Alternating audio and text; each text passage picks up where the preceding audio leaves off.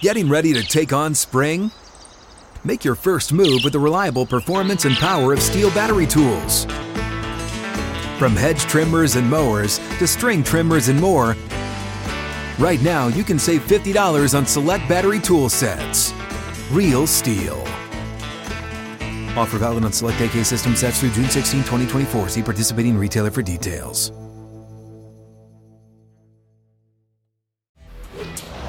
What's up, everybody? Welcome into another episode of Flippin' Bats. We got a great one for you today. The Yips. We're going to have a full discussion about the Yips. We'll get into all of that in a second. Carlos Correa comments from Scott Boras talking about the Mets. Nelson Cruz to the Padres. I'm going to give my first base tiers, every player, where they are in tiers, and name that player. This one's going to be a blast. Let's get to it. It's a blowout. 8th inning, 10-3. Bases are loaded for Verlander, who waits on a 3-0 pitch. He swings, and it's a high fly ball. Deep center field. It is gone. Home run. And a huge bat flip to celebrate. All right, Ben, start the show already. Today, it's a good day. As you can see by my jersey, I'm rocking a Cowboys jersey. Many of you might be wondering, Ben, why are you a Cowboys fan? You're from Virginia. Great point, might I add. My dad grew up a Cowboys fan in the heyday, and then I was born wanting to root for my dad's team and have had nothing but mediocrity ever since. So, big playoff win yesterday against the GOAT, Tom Brady. So today, I'm rocking my Dak Prescott jersey, and we're riding a high, and how about them Cowboys? Dak played the game of his life. I'm happy for you, and I'm happy for Cowboys fans. You know, your fourth playoff win in the last 25 years. Soak it up this week. No need for this. Soak it up this week. Live it up.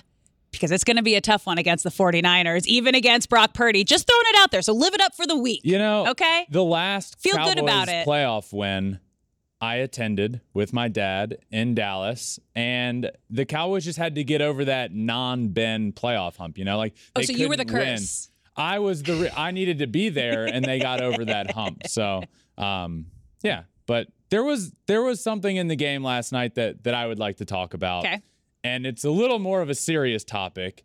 And the topic is the Yips. Oh, yeah. And it's something that is very personal to me because I've been through it. And it's something that a lot of people do not and cannot understand unless you've been through it. But the reason that I reference this when it comes to the game is because the Dallas Cowboys kicker, Brett Maher, missed 4 extra points in a row last Brutal. night.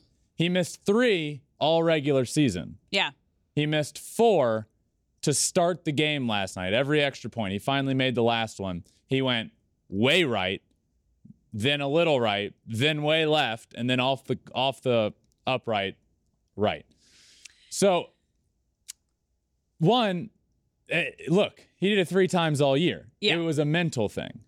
And that's when I tweeted out that Brett Maher, he has the yips. And then I went on to say, people are going to laugh. People are going to laugh at what he's doing tonight. But in fact, it's not funny at all. He's going through the yips, which I wouldn't wish upon my worst enemy. It is an absolute nightmare. So just to set the scene, I can give you the literal definition of the yips, which, by the way, Webster Dictionary tweeted the definition out last night during the game. Ooh. So they were on it.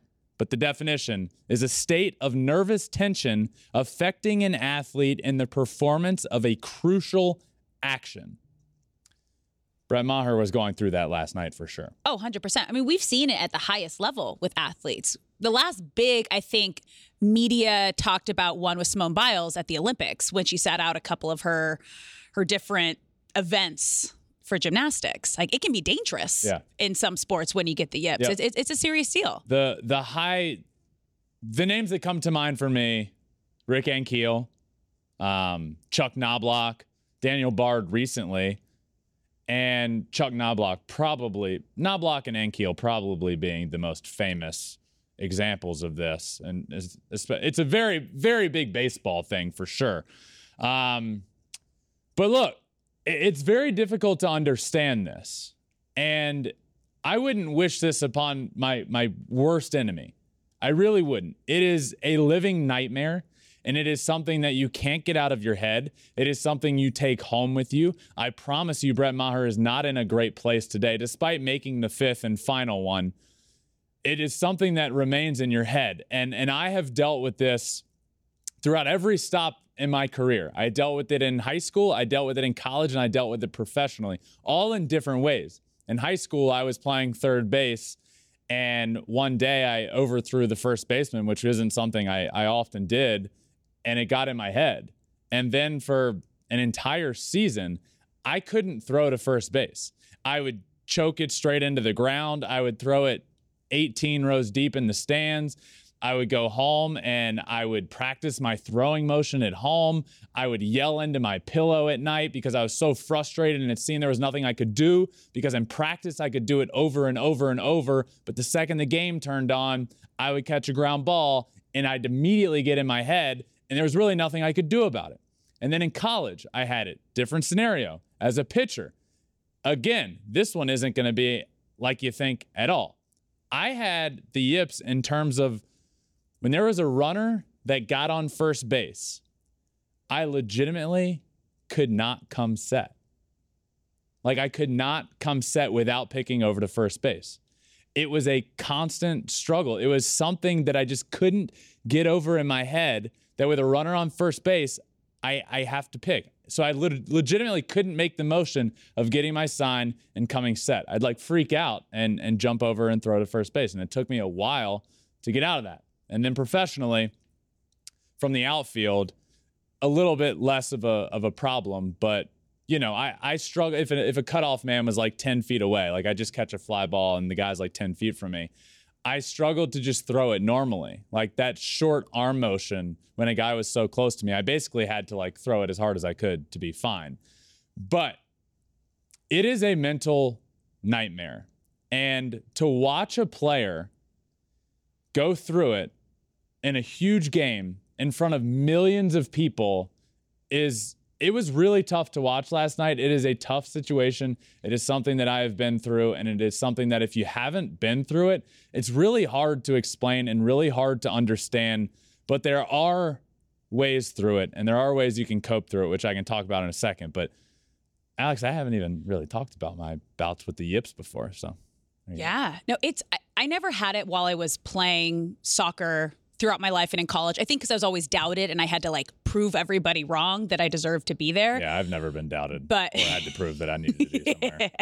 But the closest experience that I've had to the yips is when I was throwing out the first pitch at Angel Stadium, and we spent an entire pregame of me like, and I grew up playing softball and I was a pitcher.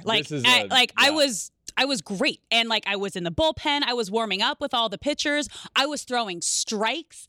I was on the field beforehand, like tossing it with Mike Trout. Like I was great. Everything was awesome. And I remember Tim Salmon kind of telling me like, hey, something changes the moment you walk out like for a first pitch. Like even players feel this. And I just remember walking out there. Mike Scioscia looks at me. He's like, you better throw from the mound. We're all watching. I was like, okay. And something clicked in my head and I walked out there. I legitimately forgot how to throw the ball. I didn't line up.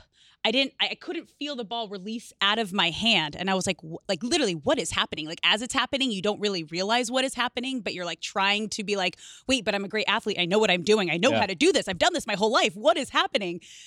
And then after, that was probably the most embarrassed I've ever felt in my life. And it should be like a joyous, like cool moment. It's not that big of a deal, but it's such a weird feeling when that mental thing switches in your brain and you're like, I know how to do this. Why isn't it happening? So the yips really come into play when you go back out. If you were to do it again, then it's in your head, then you're screwed, and then you can't do it. And then it just comes back and back and back. And there's some very, very famous cases of this where I think we have video playing in the wall. If you're watching right now, you can see Rick Ankiel, Chuck Knobloch. Ankiel just legitimately was one of the better pitchers in the game of baseball and just got the yips and couldn't throw a strike ever again. Knobloch, one of the famous cases, New York Yankees for like a good 3-year period from second base, could not throw the ball, a routine ground ball to first base. He'd throw it in the stands. He'd throw it straight into the ground. I've played with guys. I played with a catcher professionally that had them really bad in college and had to legitimately drop down to a knee, scoot out to the side to even be able to get it back to the pitcher. Producer Taylor, who works on this show, I saw he tweeted out that it's happened to him.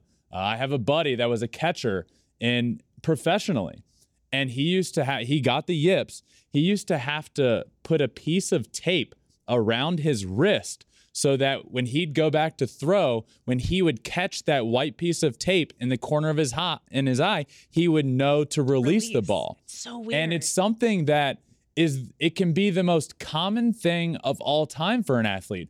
Throwing a baseball. How many times has a baseball player done that? Millions. I mean, it's the easiest thing of all time to do. But when you get the yips, it's these very basic actions that become so tedious and difficult, and it wears you down. It wears you down at the field. It wears you down at home. It is agonizing, and I truly wouldn't wish it on my worst enemy. But there are ways to work about it. And I know there's a lot of people out there that might have the yips or have had them that might be listening to this, because I know I promoted I'm going to be talking about this. And for a while, it's, oh, you don't mention the Y word. You don't talk about the yips. What I would say is that you should. And don't hesitate to get help. Don't hesitate to see a mental coach. Don't hesitate to see a therapist, because it is a mental battle you are dealing with. Talk about it. Talk to somebody about it. Don't hold it in and just think to yourself, oh my God, and you will tear yourself apart. I promise you, I have done it. It is awful. Talk to people about it. Work on it. Practice. Work on your mental game. Talk to a therapist. Talk to a mental coach. There are ways to get out of it, but don't be scared and embarrassed that you're going through it, because it is something that people that make millions and millions and millions of dollars and are the best in the world at something, they go through it themselves. And we saw that with Brett Maher last night in the Dallas Cowboys. Yeah, I think it helps that mental health is more of a talking point these days, and people are aware that everyone is going through something and you are not alone. So I think that helps as well. Because, at the end of the day, that's what it is. It's a mental lapse that you cannot get out of your own way. Yep, absolutely. Carlos Correa is back in the news. Of course, Alex. he doesn't want to leave. Not on his own accord, really. A guy you had expected from Scott Boras is kind of the reason here. Scott Boras came out and just really out of nowhere had comments for the Mets about Carlos Correa and why this signing didn't work out and how he ended up in Minnesota.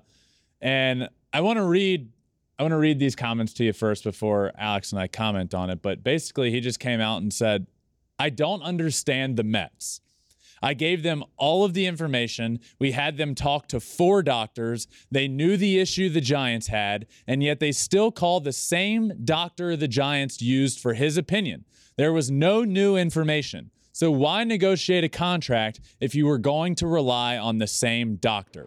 Quote, unquote, Scott Boras, agent of Carlos Correa, who was a prized free agent possession at the shortstop position this offseason. What immediately comes to mind here is it's so frustrating to hear these comments, because the Mets are paying somebody $315 million, $312 million, whatever it was. They have every right to talk to absolutely whoever they want about the issue at hand. And I would absolutely call that same doctor that had an issue saying, hey, man, what did you see? I would love to hear from your perspective. And if it's a big enough issue that the Mets don't feel like signing him, guess what? They don't have to sign them, and they have every right to want to renegotiate a deal. So Scott Boras coming out and saying this, look, I understand you're sticking up for your client, but of course the Mets reached out to as many doctors as they possibly could. Yeah, everyone did what they were supposed to do in this moment, right? Steve Cohen is a great businessman, okay? You got to do your due diligence on your investment, especially an investment this big that is over $300 million.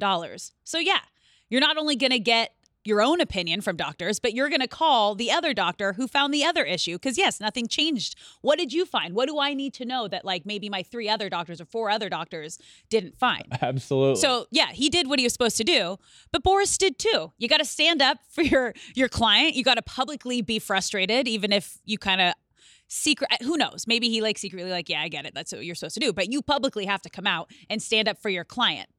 That's what he had to do. So I see both sides here. This is more of just like a Wambulancia. Like, no, it's fine. It is what it is. Everyone just kind of move on from the sitch. I guess that's a good point, because I'm sitting here in my head thinking like, well, yeah, he said that. Like, what's the alternative? What else do you say? Yeah. And the answer is nothing. Nothing. You don't have to say anything. You don't always have to be in the media.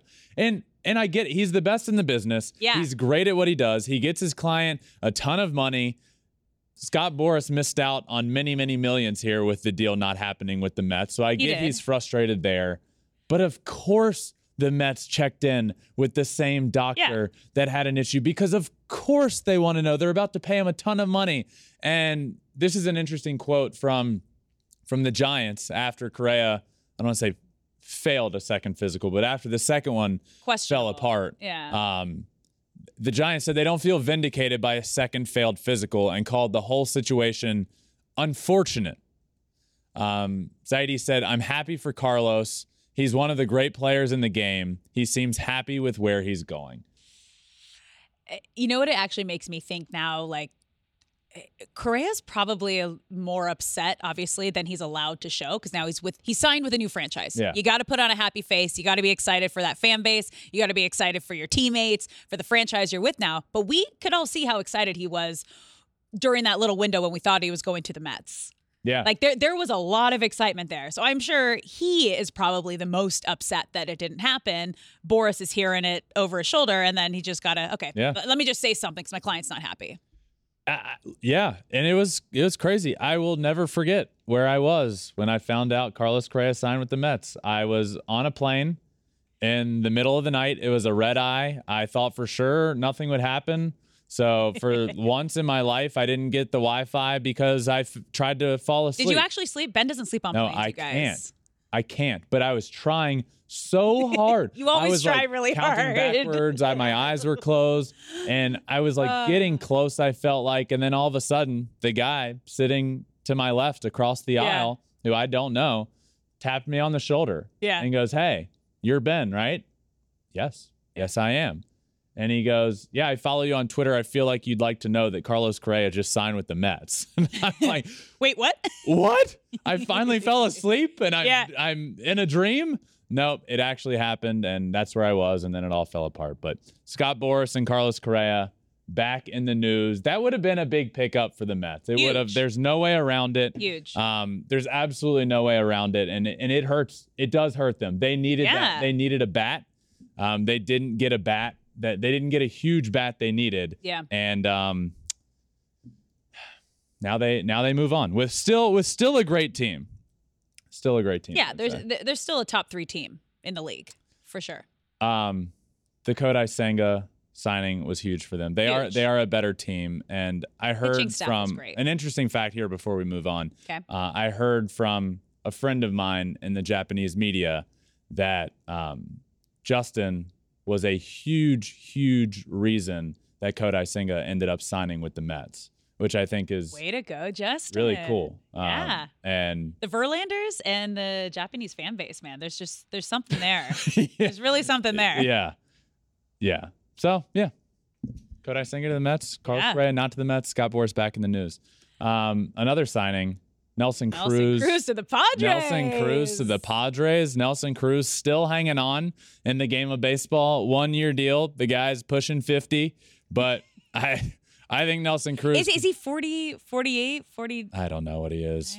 Producer Taylor might know. He's a Padres fan. Tell me when you figure it out, Taylor. Get in our ears. But he is. I think Nelson Cruz could hit until he's like 80 years old. I just do. So I like the signing here. Yeah. $1 million. It's $1 million. Which is like nothing for a player of his caliber for 1 year. It's $1 million.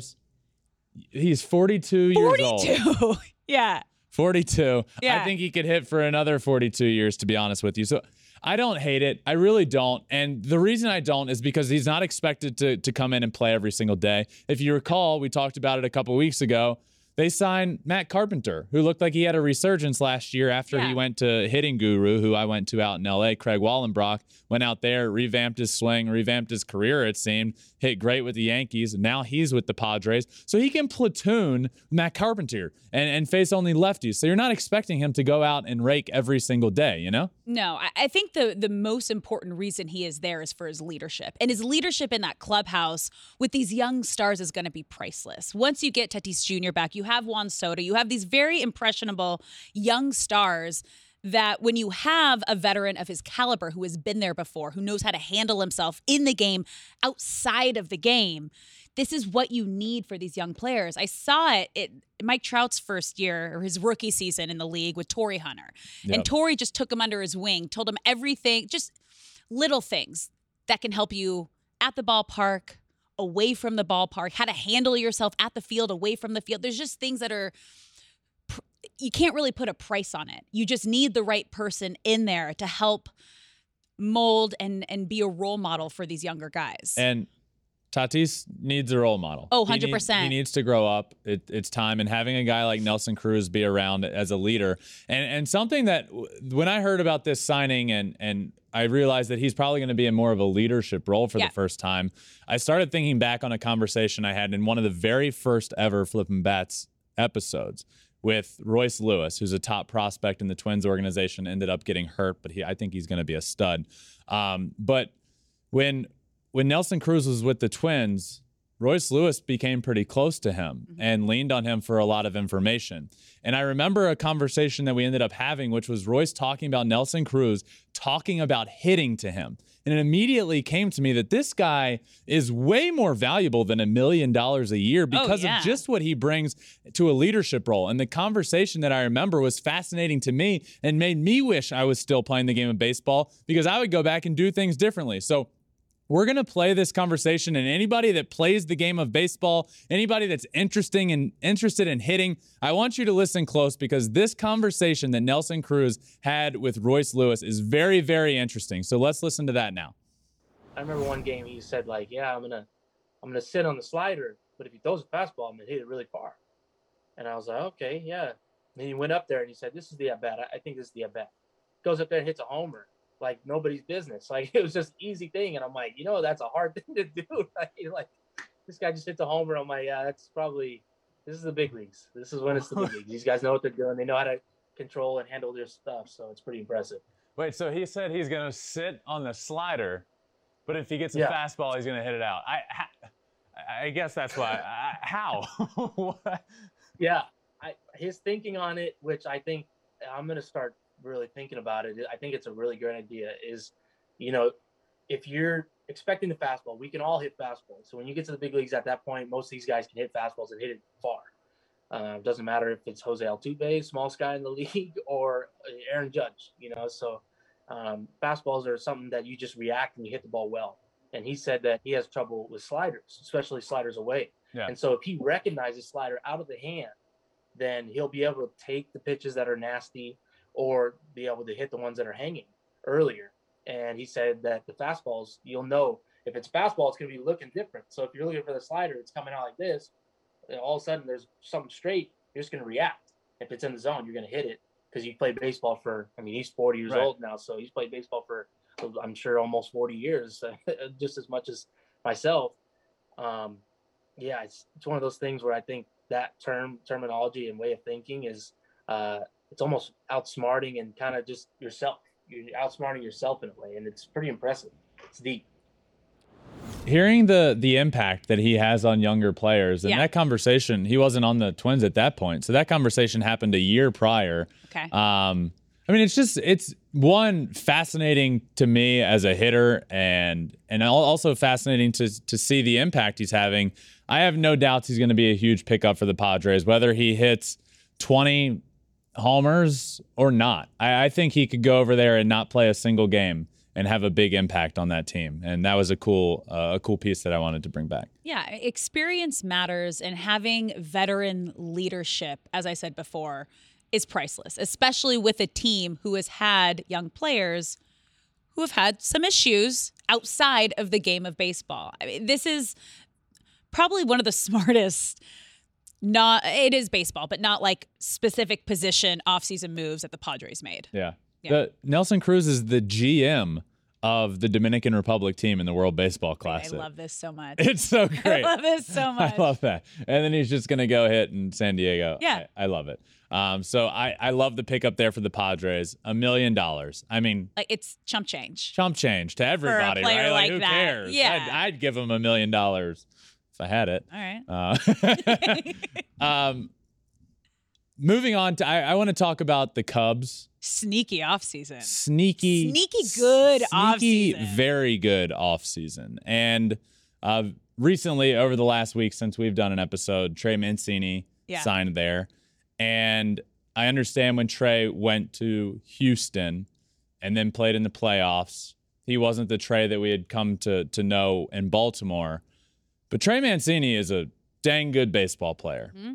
Love that pickup for them, but it doesn't stop there. He signed a 2-year deal. They've also signed Cody Bellinger. They also signed Dansby Swanson, who is one of the biggest shortstops on the market. They also signed Jameson Taillon. So they will fly under the radar this offseason because they haven't done what the Mets have done. They won't be as good as a lot of the elite teams in the game of baseball. But I believe with what they've done this offseason, they will be sneaky good. And on a baseball team, it kind of all starts up the middle. You want to build up the middle. And look what they've done. At shortstop, you have Dansby. At second, you have Nico Horner. In center, you have Cody Bellinger. All Gold Glove caliber guys. Yeah. I mean, that's nasty defense. And I know you can't count on Cody Bellinger to be 2017, 18. You can't count on him to be that MVP Cody Bellinger. I mean, you never know. If you can get anything back, well, new beginnings. Have you seen his I know. I'm not saying he can't be better. I'm saying sometimes new scenery, different club, different franchise kind of sparks new beginnings. Who knows? Maybe he's making adjustments. Yeah, that's why he's working with someone else. That's why I'm higher on this Bellinger signing than most people are, because they're looking at what he's done the last couple of years. And I'm not saying he will get back to MVP Cody Bellinger, but I do think we can get back to some middle ground, which would be an above average Major League Baseball player. And if you can get anything like you did from the past, then you've really made out well. So I like the Bellinger signing. Why not if you're the Mets? I believe it was $17 million to have him play at least a well Cubs. Above average elite center field. So good for him. What did I say? You said Mets, but we were just talking about him, so that's fine. Yeah. Cubs. So good for the Cubs there. I like Dansby a lot. So I think this lineup is sneaky good. And if you can get any innings out of a rotation that has Stroman and Taillon at the top, and then it's Justin Steele, Drew Smyly, Keegan Thompson, which that leaves a lot to the imagination. But if they can step up, if they can get you some innings, this team could be sneaky good. And regardless, I'm not going to sit here right here today and say that the Chicago Cubs are going to make the playoffs. No, but I will sit here today and say the Chicago Cubs got a lot better. I think the team will be competitive, and I think they can stay in it through the long haul and maybe have a shot come the end of the year. Yeah, I mean, this is, when you look at all their new additions, they have 5 new additions to their potential starting lineup, including Hosmer that they picked up this offseason. That is just huge signing. That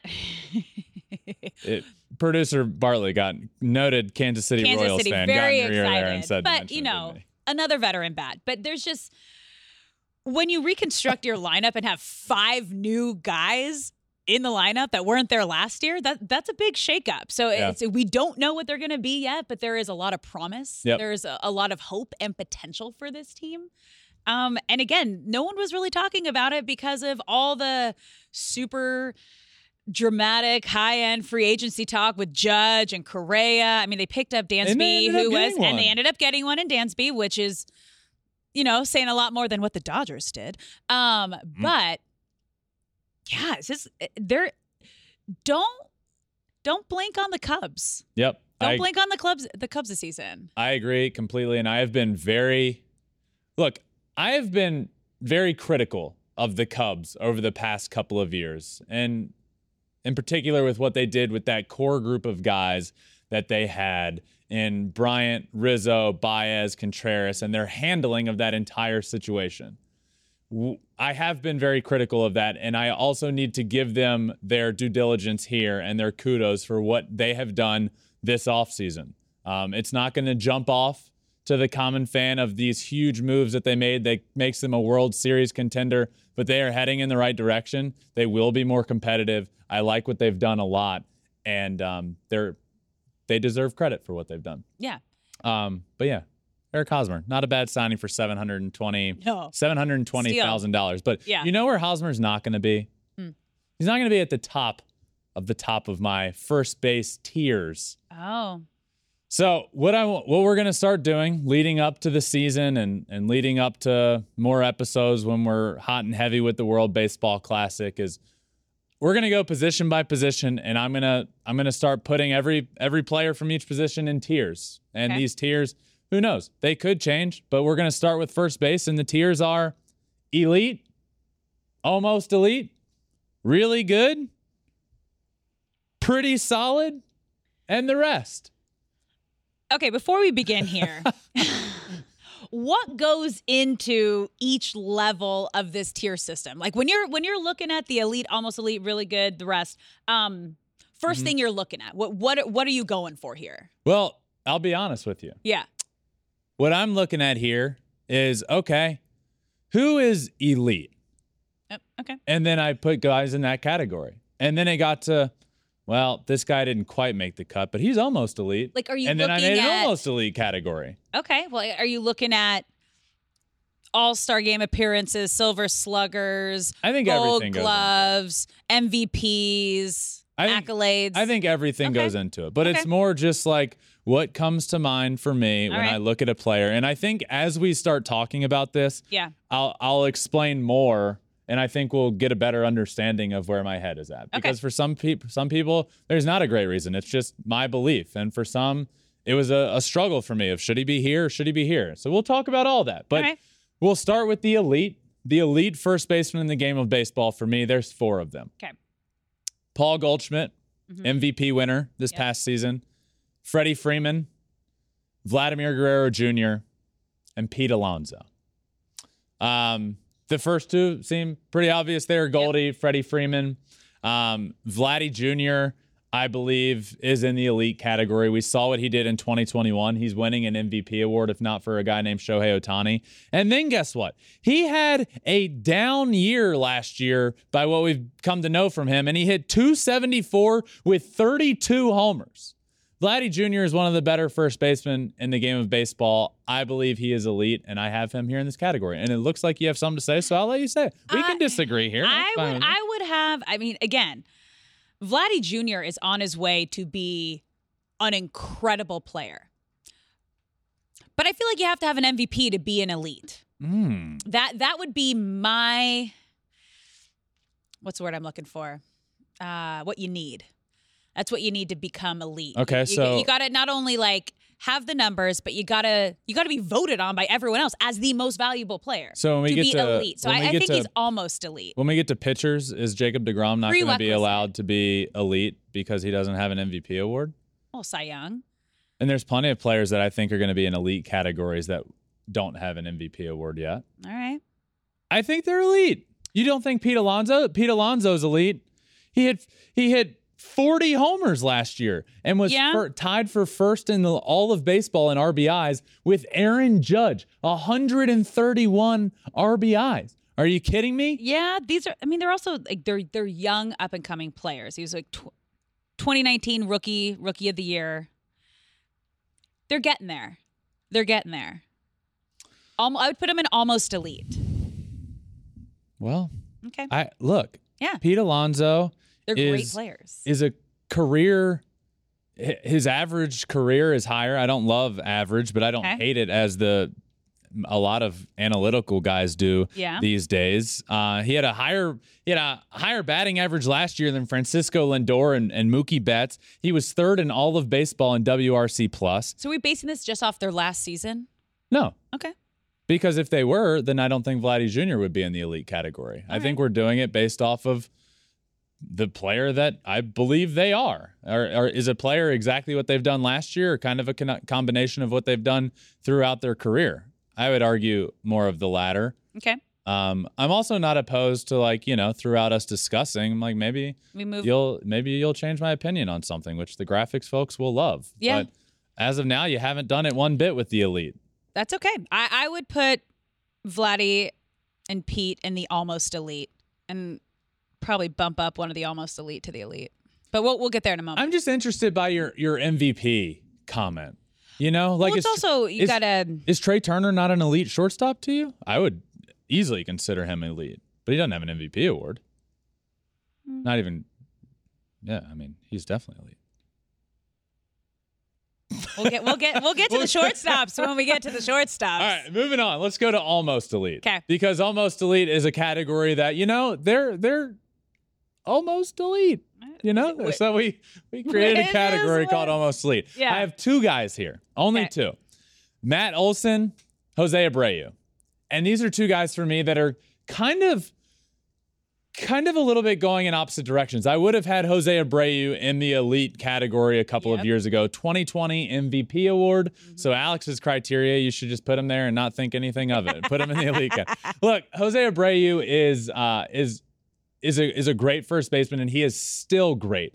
Now, the power numbers aren't there anymore. I believe he hit 15 homers last year. He did hit over 300. He's still a great first baseman and one of the better ones in the league. I just think he's coming down a little bit from where he was in that 2020 MVP year.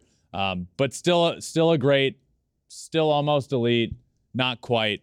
Matt Olson being the other one. Matt Olson's an interesting one for me because outstanding in the field, great, a ton of power, but he doesn't, he doesn't get on base a ton. He's either hitting homers or doubles or getting out. He's not a high average guy. I would not consider Matt Olson yet, still a younger guy. I wouldn't yet consider him to be one of the game's elite first basemen. I would say he's almost elite. All right. Got anything here? Well, you said what I was going to say. What? Putting Jose Abreu possibly up in the elite category. I think This is tough though, because between Abreu,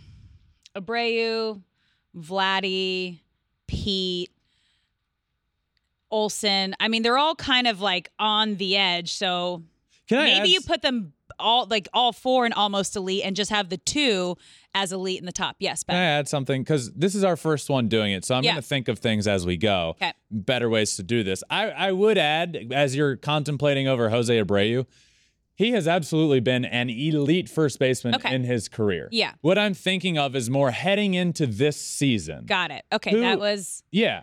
Okay. Heading into this 2023 season, is Jose Abreu in the elite category of first baseman? I would argue no. Obviously, with my list, I have him almost elite. But in his career, absolutely, Jose Abreu is an elite first baseman. All right. That help a little bit make sense? Changes, I think, the dynamic a little bit. Okay, so the next category is really good. Now, those are the top two tiers. These ones are going to start getting more and more players in them, so we're not going to go over every single player. But I will mention every player I have in this category. Really good, okay? An under-the-radar one that I think has potential to go much higher, Christian Walker. He plays with the D-backs, not a very well-known player, not a very well-known team. Well, it's a well-known team, but not a very high-profile team. But I think Christian Walker is outstanding. Won a Gold Glove in 2022. Luis Arraez I have here at really good. Batting title last year. Getting ready to take on spring? Make your first move with the reliable performance and power of Steel tools. From hedge trimmers and mowers to string trimmers and more, right now you can save $20 on the Steel MS-162 or MS-170 chainsaw. Real Steel. Offer valid through June 30th, 2024. See participating retailer for details. Nathaniel Lowe of the Rangers, Ty France, friend of the pod, Rhys Hoskins, CJ Cron, Anthony Rizzo, and Joey Meneses. I have a couple names I want to mention here, Rhys Hoskins being one of them. Yeah. I think Rhys Hoskins is really good with the potential to go to almost elite, right? But let's look at last year. He hit 30 home runs, 79 RBIs, 246 hitter. The reason I have Rhys Hoskins as really good is because of the ebbs and flows, the ups and downs of his year. He can have a stretch where he is just not very good, and he can have a stretch where he is elite or almost elite. So I had to put him here, in my opinion, in the really good category, because I do believe Rhys Hoskins is a really good first baseman. I just don't believe yet he is in that elite category. So he is one name that I definitely wanted to highlight here. Yeah, especially if you also step up and show up in the postseason, I think puts you in that category as well. Another name that could really jump out at people, and this was an interesting one for me because we do not have a big sample size. Joey Meneses of the Washington Nationals. Mm-hmm. Let me tell you, in very limited playing time, what this guy has done. Last year, 324, 13 homers, 34 RBIs in very, very limited time. He came up and was one of the better hitters in the game of baseball. So I believe heading into this year, Joey Meneses is a really good first baseman. Now, he's a guy that has the potential to slide down, and maybe this wasn't the player that we got a glimpse of, or to slide up and be one of the game's better first basemen. I don't know, but I feel like hearing that name in this category, people are going to be like, who? Well, be on the lookout for him this year. The Nationals aren't going to be an exciting team to watch, but he will be a good player, and he is seemingly a good player, so watch out for him. I like it. I also I was with CJ Cron in the beginning of his career, and he was behind where? At the Angels. I didn't even. Yeah, and he was behind Albert Pujols. So he was learning from Albert Pujols and kind of DHing. He was the big bat, but wasn't getting as much playing time at first base that he needed to. And then right when Albert started to kind of fade off a little, got the plantar fasciitis, was getting pretty gnarly, CJ Cron was getting more opportunities at first base. And he really took on that role and did such a great job to see where he's built to now. Because he's a power bat. He can do great things at first base. So it's been fun to watch him kind of grow into that role. Every time I think of CJ Cron now, because he was an all-star this year, and I'm pretty close with the Rocky social media team. Yeah. And we were talking at the all-star game, and they're like, we just have one guy here, CJ Cron, and he is not down with the social media stuff. No. It's a struggle with him to do anything. Yeah. No. Not a big post-game walk-off interview guy. He was 4 seasons with the Angels, and it's pulling teeth with a lot of baseball players. Like, come on, just give me something. Give me something. No?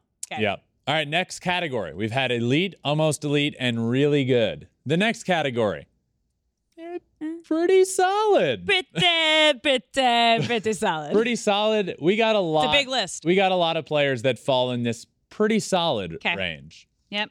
Ryan Mountcastle, Seth Brown, Jake Cronenworth, Trey Mancini, Rowdy Tellez, Yuli Gurriel, Luke Voigt, Joey Votto, Josh Naylor, Vinny Pasquantino, Jared Walsh, Garrett Cooper, and Isaac Paredes of the Rays.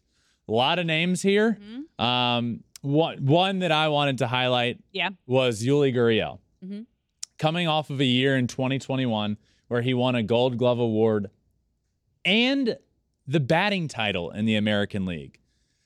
Alas, he took a big step back last year. He is getting older, and it felt like he was due for a step back. He hit 242 last year with 8 home runs and 53 RBIs. Big step back. For that reason, I have him in the pretty solid territory. But I think coming off of a 2021 where it was so high, I think it could be for people to see him in this category. It might be like, why is he that low? Mm-hmm. Well, there might be a little bit of an understanding there. I can see that. How do you feel about these? Any names here for you? Joey Votto. I love Joey Votto. I love Joey Votto. I'm like, just for his personality and who he is, like another name. I could put him up. Another name, by the way, which I felt like I'm glad I clarified earlier, because Joey Votto's elite. Joey Votto, in my opinion, is a Hall of Famer, and he's an elite person. And I think before last year, he was in a higher category, which was probably really good, borderline, almost elite. Yeah. big step back last year, tough injury, getting older. This could be a big bounce back year for him. I know he's putting in a lot of work. He's going to come back healthy. Yeah. I think last year maybe he wasn't quite as healthy. Oh, definitely not. So I think this year he's going to start in the pretty solid territory heading into the year, and we'll see where we go. I feel like Trey Mancini can kind of do the same. Obviously, 2021 Comeback Player of the Year. He's a World Series champ. And now with a new organization with the Cubs, again, fresh start, new organization. You're coming in as that veteran, just won a World Series. I feel like good things can come for him as well. I agree. He's a guy that could move up very quickly. You know, this is – I have to take into account – what he did at the end of last year, right, which wasn't be great for the Astros, and then really struggled in the playoffs. But I think Trey Mancini is a pretty solid to good first baseman. And my categories that I had to deal with, which I implemented, so I can't blame anybody but myself, is really good and pretty solid. I think Trey Mancini's good. From what we have to go off of, I think Trey Mancini is a good first baseman. Okay. Is he really good? I think there's an argument he could get there, but as of right now, I think Trey Mancini is a pretty solid first baseman. Yeah, no, I agree. Great. Yeah. This last one, I put in a lot of thought for the name for this one. What? And I settled on The Rest. Oh, everybody else. So everybody else. Everybody I didn't mention is in the rest category. Okay. I do want to highlight one name here, and it's a name near and dear to my heart as a Tigers fan, as a Tigers former employee, as a Tigers, I'll forever root for them. And I have a ton of friends in that organization, and Spencer Torkelson is a friend of the pod, and I believe Spencer Torkelson could be a great in the game of baseball. But as of right now, I don't have anything at all to go off of besides last year. And Torkelson last year hit 203 with 8 homers. So I couldn't put him anywhere. No. But he could very, very quickly slide up the list. But to start the year, Torque is in this list. But I just wanted to acknowledge that I love him, and I hope he does really well, and I hope he becomes a Hall of Famer one day.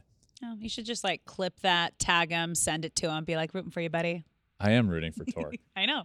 Everybody loves Torque, I think. I don't know. So that's first base. I like it. We're done with first base. That's the tiers. We're going to have a graphic that comes out every week when we do this, every position. So stay tuned. I don't know where we're going next week. We started with first base. So I mean, you're making the rules here. So you just round the bases? We'll probably go to second base next, right? We'll that makes sense. Round the bases. And then we'll end up at pitcher or catcher, then pitcher, and then DH. I don't know. The outfield. We'll go to second. Outfield's gonna second be base will be next year. Oh, okay. God. Outfield's going to be wild. I can't wait. But that's first base tiers. Let's move on to a lineup that is going to be with one of my elite first basemen, Paul Goldschmidt. World Baseball Classic. World Baseball Classic. As Alex and I promised, we're going to, every episode, talk about the World Baseball Classic because we could not be more pumped. It is right around the corner. More and more players are committing, and the rosters, I think, are soon going to have to be finalized, but it's pretty close to finalized. And these names that I'm about to mention, because what I want to do this week is go over Team USA, and we're going to derive my potential Team USA lineup, and then discuss, because Alex might think that you can't put a player in the lineup unless they've won an MVP award or something like that. Elite. All right. Team USA. All-star team. I will start with this. Okay. Team USA's lineup for the WBC this year could well be the greatest lineup ever assembled. Oh yeah, it's an all-star. It is that lineup. good. So for our WBC segment this week, I want to go over Team USA's lineup and put together my potential Team USA optimal lineup. All right. Again, the World Baseball Classic starts March 7th, really late March 7th. It's like 11 o'clock at night, but it starts March 7th and goes through the 20-something. So Team USA, the lineup that you can expect to see out there in some way, shape, or form, but I'm going to put together as if I'm the manager. Leading off and playing shortstop, Trey Turner. I mean, how do you get? Yeah. Come on, that's the prototypical leadoff hitter. Are you kidding me? Yep. Batting second, playing left field or right field. We'll say playing left field. Okay. Mookie Betts. Batting third, playing center field. The GOAT, Mike Trout. What a dream. Unbelievable. What a jersey. Batting fourth, cleanup, playing third base, Nolan Arenado. Whew. Batting fifth, playing right field, Kyle Tucker. Batting sixth, playing first base, MVP winner this past year, Paul Goldschmidt. Batting, where am I? Seventh? Batting seventh. Batting seventh, DH. Yep. Pete Alonso. Oh my God, this is unbelievable. Mm-hmm. Batting eighth, catcher, JT Realmuto. And batting ninth, second base, Tim Anderson. And that, my friends, is the lineup that I have for Team USA. That might just be, what if I were to tell you, Alex? Yeah. This lineup right here might just be the greatest lineup ever assembled. And it might not be the best lineup in the WBC. Really? I think the Dominican Republic I was going to lineup say is Dominican potentially Republic. also That would one be of the best lineups of all time. I'm feeling like that's going to be the final. Can it be the finals? No. Can it be? I think it can Where's be. the pool play? I don't have it in front of me. I think it can be. I don't know. They're going to But meet at some They point. have the best They two gotta odds to meet win at it some all. point. But we can debate which lineup is better next week. That would be Okay. fun. But this Team USA lineup, it's unbelievable. And it's filled. Look at the MVP winners here, right? Yeah. Mookie, Trout, Goldschmidt. So there's 3 MVP award winners Yeah. in the lineup. And then, I mean, it's unbelievable. It's an all-star lineup. And the difference is like, okay, yeah, you see some of these guys maybe play with each other and against each other in an all-star game, but you're not going 110% in an all-star game. It's True. fun. It's yeah, for it's show. gonna be cool seeing these guys in the So same now lineup. we're seeing them as teammates playing for their country, which is just something we have never experienced before in the World Baseball Classic for Team USA. Yeah. To finally have these elite players, because it's happening during spring training right before the start of the season. So it's in the past, you haven't seen this. So this is extremely exciting and a little gift before the start of the baseball season. I'm also equally excited to see, like you mentioned, see some of these guys play on the same team together competitively, but also seeing guys that don't ever play against each other to do it. Think about an at bat, Shohei Ohtani pitching to Mike Trout. Are you kidding First me? time. That is a dream. First time. That is a dream matchup, and it could absolutely Who's happen gonna win? down the line. I mean, how cool would that be? So I could not be more pumped for the World Baseball Classic. Alex and I every week are going to discuss it and have a weekly segment. And this week was my ideal Team USA lineup. 50 days. 50 days away. Wow. I'm so pumped. All right. It is that time. Oh, we know. It is time, my There it friends, for you all to is. play along with me for Name That Player. All right. Just to refresh on the rules, I'm going to give Ben 3 teams: the player's college team, the team they made their major league debut with, and their current team. Are you ready? For I think so. player number 1. Yes. Okay. Went to Indiana State, made his major league debut with the A's, and is currently on the Giants. Name that player. I don't know. If I didn't, the Indiana State was the dead giveaway here. Yeah? And I don't know it. You know? Indiana State, the A's debut, and now with the Giants. Shoot. Debut with the A's, now with the Giants. Debut with the A's. 10 seconds. Yeah, I don't think I'm gonna get there. Just guess someone. No. I don't like. Just say No. Sean Manaea. Sean and I went to Indiana State. And see, this was a tough one. Yeah. Because Indiana State and Giants, which isn't like the team he just recently played on, it's his current team, which His he hasn't current pitched team. for. Yeah.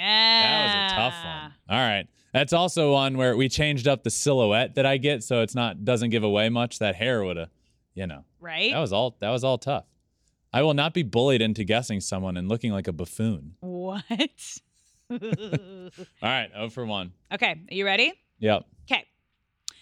Player number 2 went to Miami, made his major league debut with the Padres, and is currently on the White Sox. Man. This could be my worst week here. Miami, debut with the Padres, and now with the White Sox.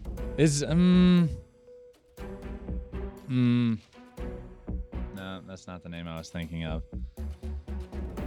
I was thinking 10 seconds. Just give us someone. No, I'm just thinking of Padres names debut. Obviously, I know like not Trey, not like Yasmani Grandal. Jesus. I know. 0 for 2.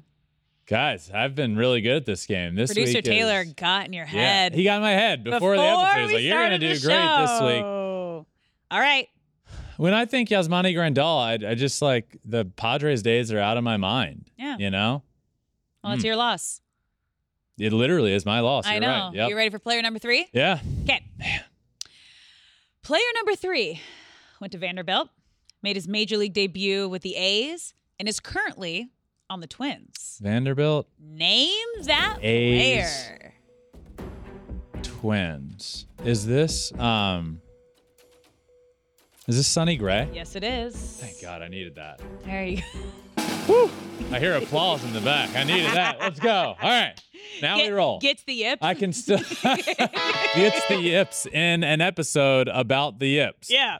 All right. All right. I can get the last 2 and go above 500. Yes, you can. All right. Keep it rolling. Okay. Ready for player number 4? Yes. Okay. Player number 4 went to North Carolina, made his major league debut with the Marlins, and is currently on the D-backs. Name that player. Benjamin.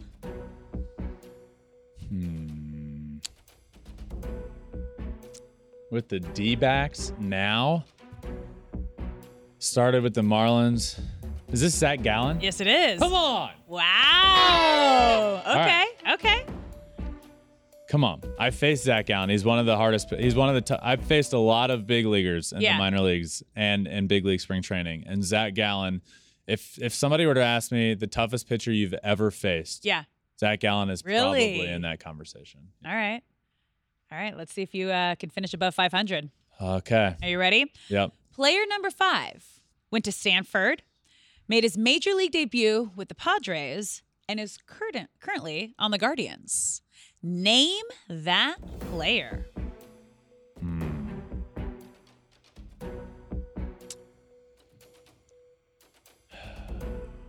Stanford, Padres, Guardians. I was thinking, I was thinking Mike Clevenger, but he went opposite direction. 5 seconds. Padres to Guardians is throwing me off. Is this, Go. Say it. no. Cal Quantrill. It's okay. Yep. It's okay. Yep. You had a nice little comeback there in the middle. I made it interesting. You did. You didn't fall on your face. Which is what matters the most, It is. I'm going to take that into account in my Okay. grading. Okay. So these were tough. And I had producer Taylor get in my head earlier by saying I was going to do great and then threw the toughest ones at me. So I'm going to give myself, if a C is average, I had tough names, which immediately brings me to a B minus. I got 2 correct, which brings me to a B plus. I got 3 wrong, which takes me back to a B minus. But then the bell curve, you can't forget the bell curve. I'm gonna give myself a B for today. I give you a B minus. Okay. Yeah. We that's almost fair. landed on the same I know. thing. It's good. I was like, I'm curious. Are we gonna get the same one today? All right. Yeah. But you forgot fair. you forgot the bell curve, which is totally understandable. But The bend curve? Either one works. yeah, the bend curve. Potato, tomato, you know? All right. That does it for this episode of Flippin' Bats. What a blast. That was a good one. This one was fun.